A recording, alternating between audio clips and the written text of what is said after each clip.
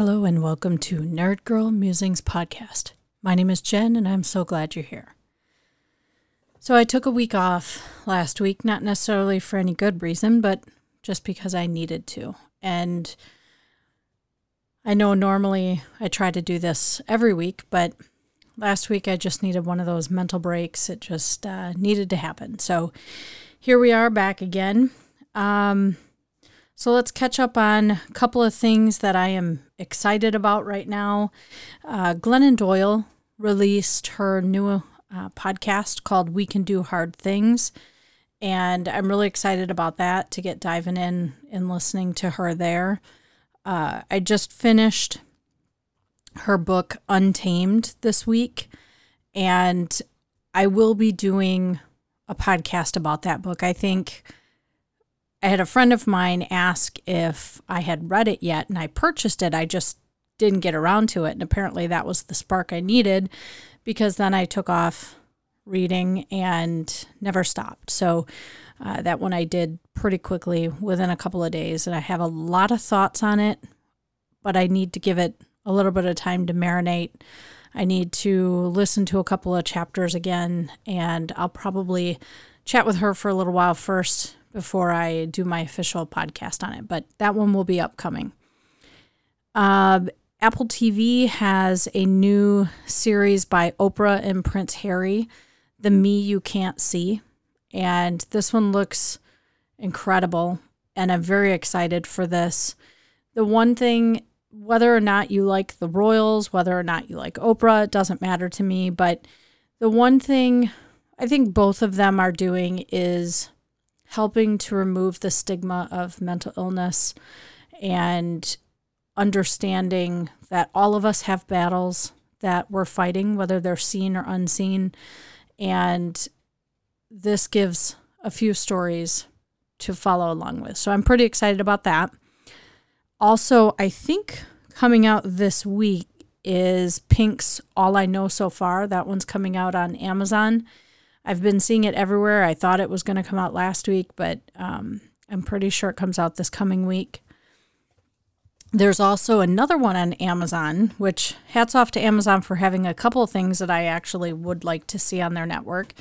Underground Railroad has 10 episodes, and from the reviews that I read is just outstanding, and I'm going to dive into that one as well. Of course, I'm watching Handmaid's Tale. I haven't been keeping up week to week on it simply because that drives me crazy. I don't know how I used to do that, but when I want to watch something, I want to watch as many episodes as I want to watch at a time. And the week, waiting for a week thing just doesn't fly with how I like to do it anymore. So thank you, streaming TV, you have spoiled weekly shows.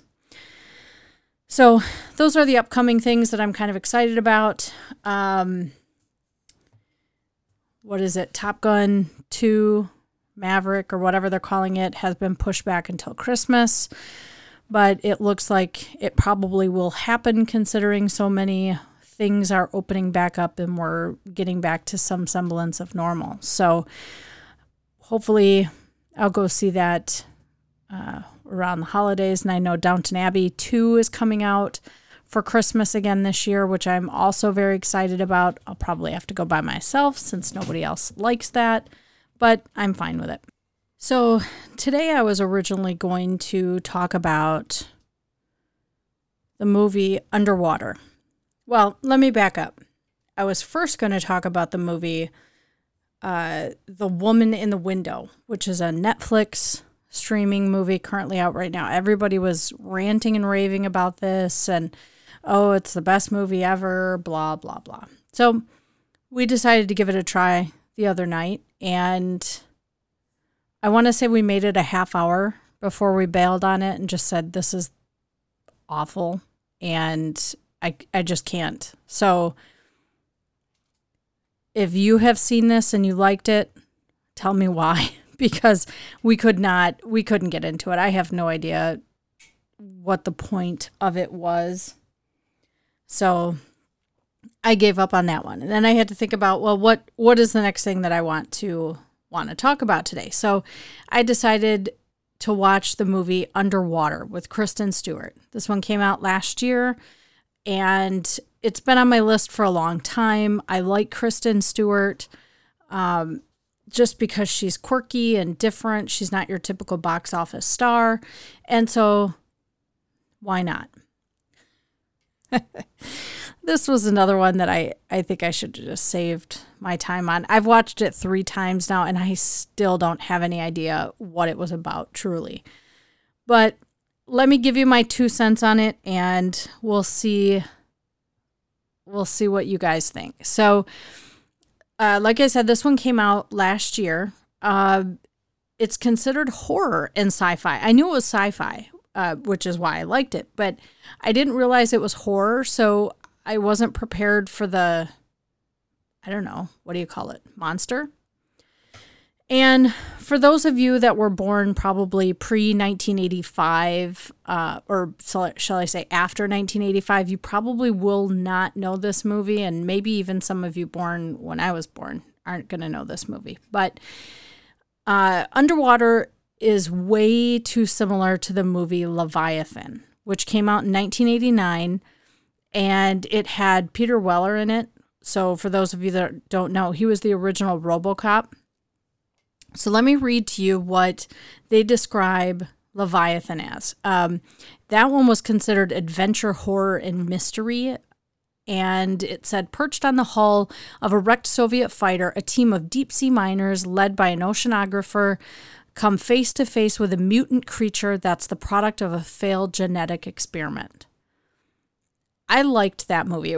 If you watch it today, it's terrible. It's really terrible. But back in the day, I loved that one. I would constantly get it from the movie store, back when we had VHS, Be Kind, Rewind.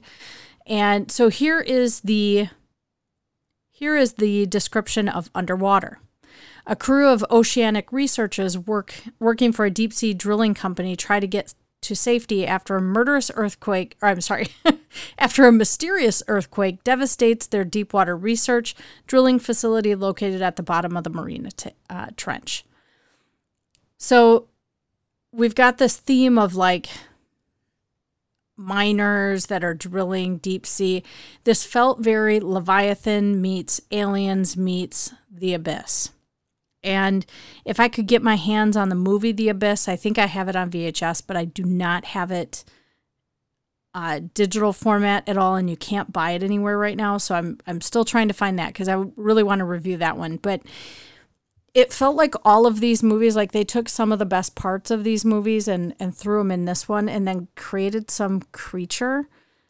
And I was not prepared for that. So every time they show one of these underwater habitat things, you know that there is going to be something attacking typically where they're staying, because you're solely dependent on this environment that's under the water and you can't breathe and you're so far down that you can't get help.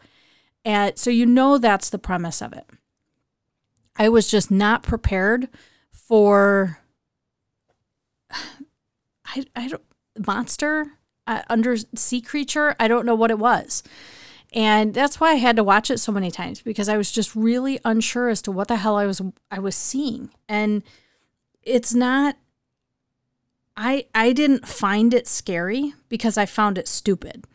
And it sounds a little brutal to be that harsh, but really this movie was pointless. And did Kristen Stewart understand she was going to be in her underwear so often or for most of the movie?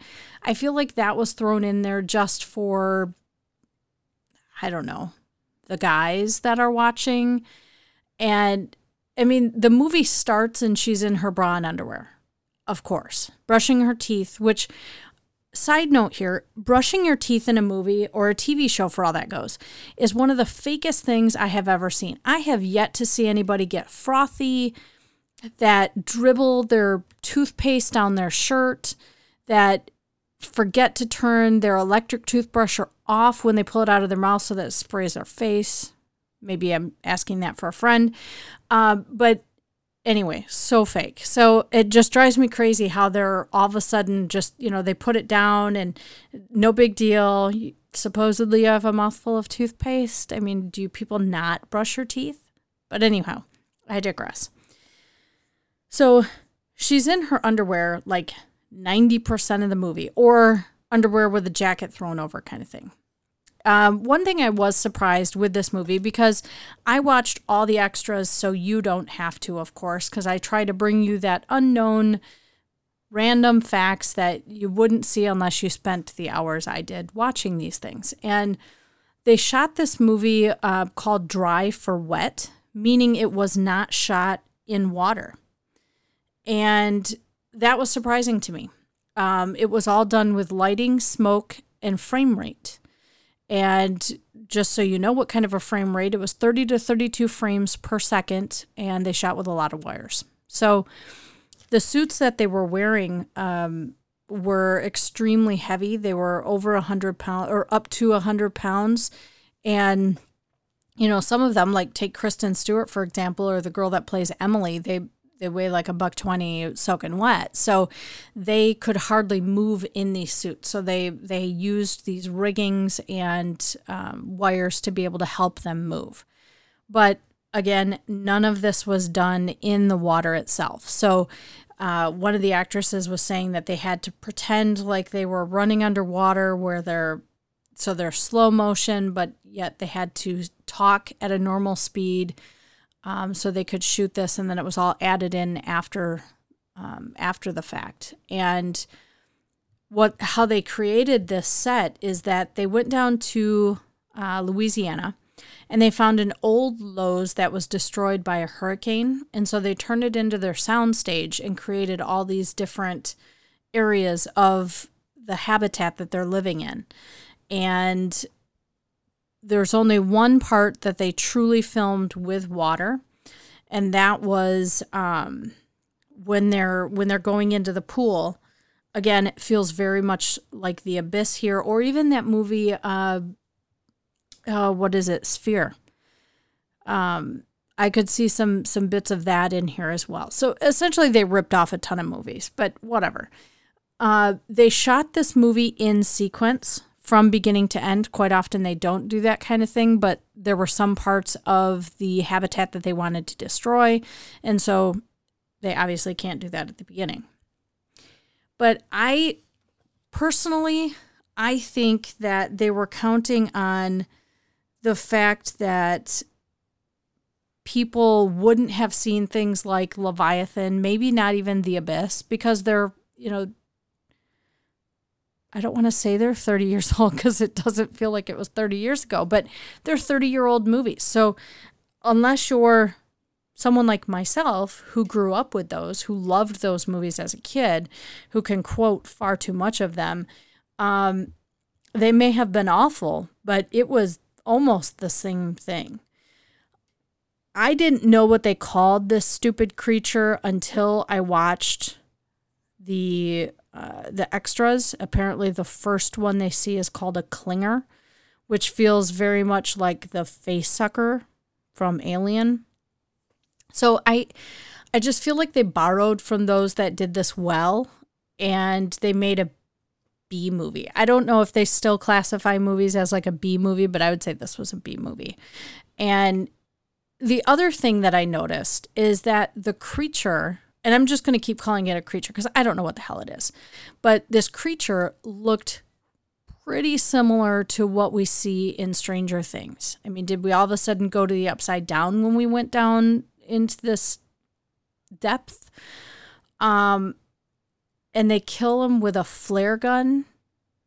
Well, maybe they killed one of them. Were there multiple? I don't know. And that's why, like I said, I had to watch this a few times, and I have no idea what they did. I don't know what the point was of this movie.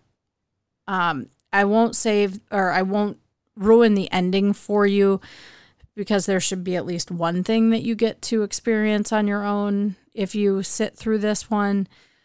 But boy, this was a bad choice. They must have paid her well. I mean, that's all I can think of. And the other thing that it took me a little while to realize that the guy, there's one guy in there, I can't remember his name, but he plays, or he's in Ready Player One. I recognized his voice. So then I was distracted once I realized that was the guy from Ready Player One, and TJ or something is his name. But I'm not sure what it's like as an actor, if they truly, if they get a lot of, I mean, did people read this and go, wow, that is the movie that I want to make? I mean, I am really excited about that. I just can't imagine if I would have read this on anywhere on a script, if I would have jumped up and said, I can't wait to do this movie. It just seems, I don't know, it just seems a little stupid to me. But I suppose I'm also not an actor, so perhaps I wouldn't understand. But it was one of those movies that I saw it. I can't get those 2 hours back, or 2 hours plus all the extras that I did. So I'll have to live with that. But it was not worth my time. And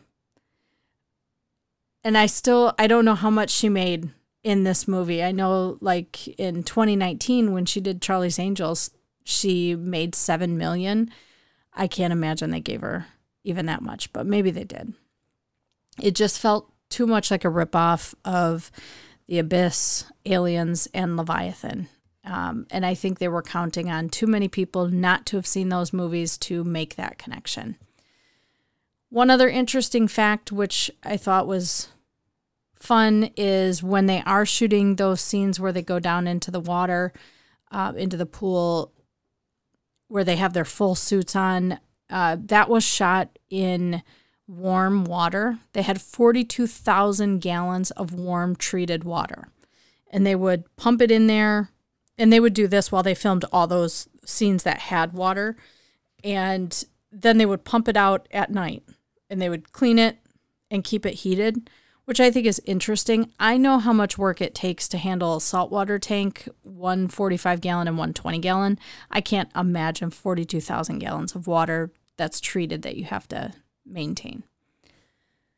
So I don't have a whole lot more to say about this one just because it was so bad. And I figure, good, bad, and ugly, I'm going to share my thoughts. So here it is. And that's all I've got for you today. Make sure you pop over to Instagram and say hello, Nerd Girl Musings. Welcome to those that are joining me for the first time, and a special happy birthday to Bruce, who was my very first subscriber. And I miss you. Hope all is well. Take care and be safe.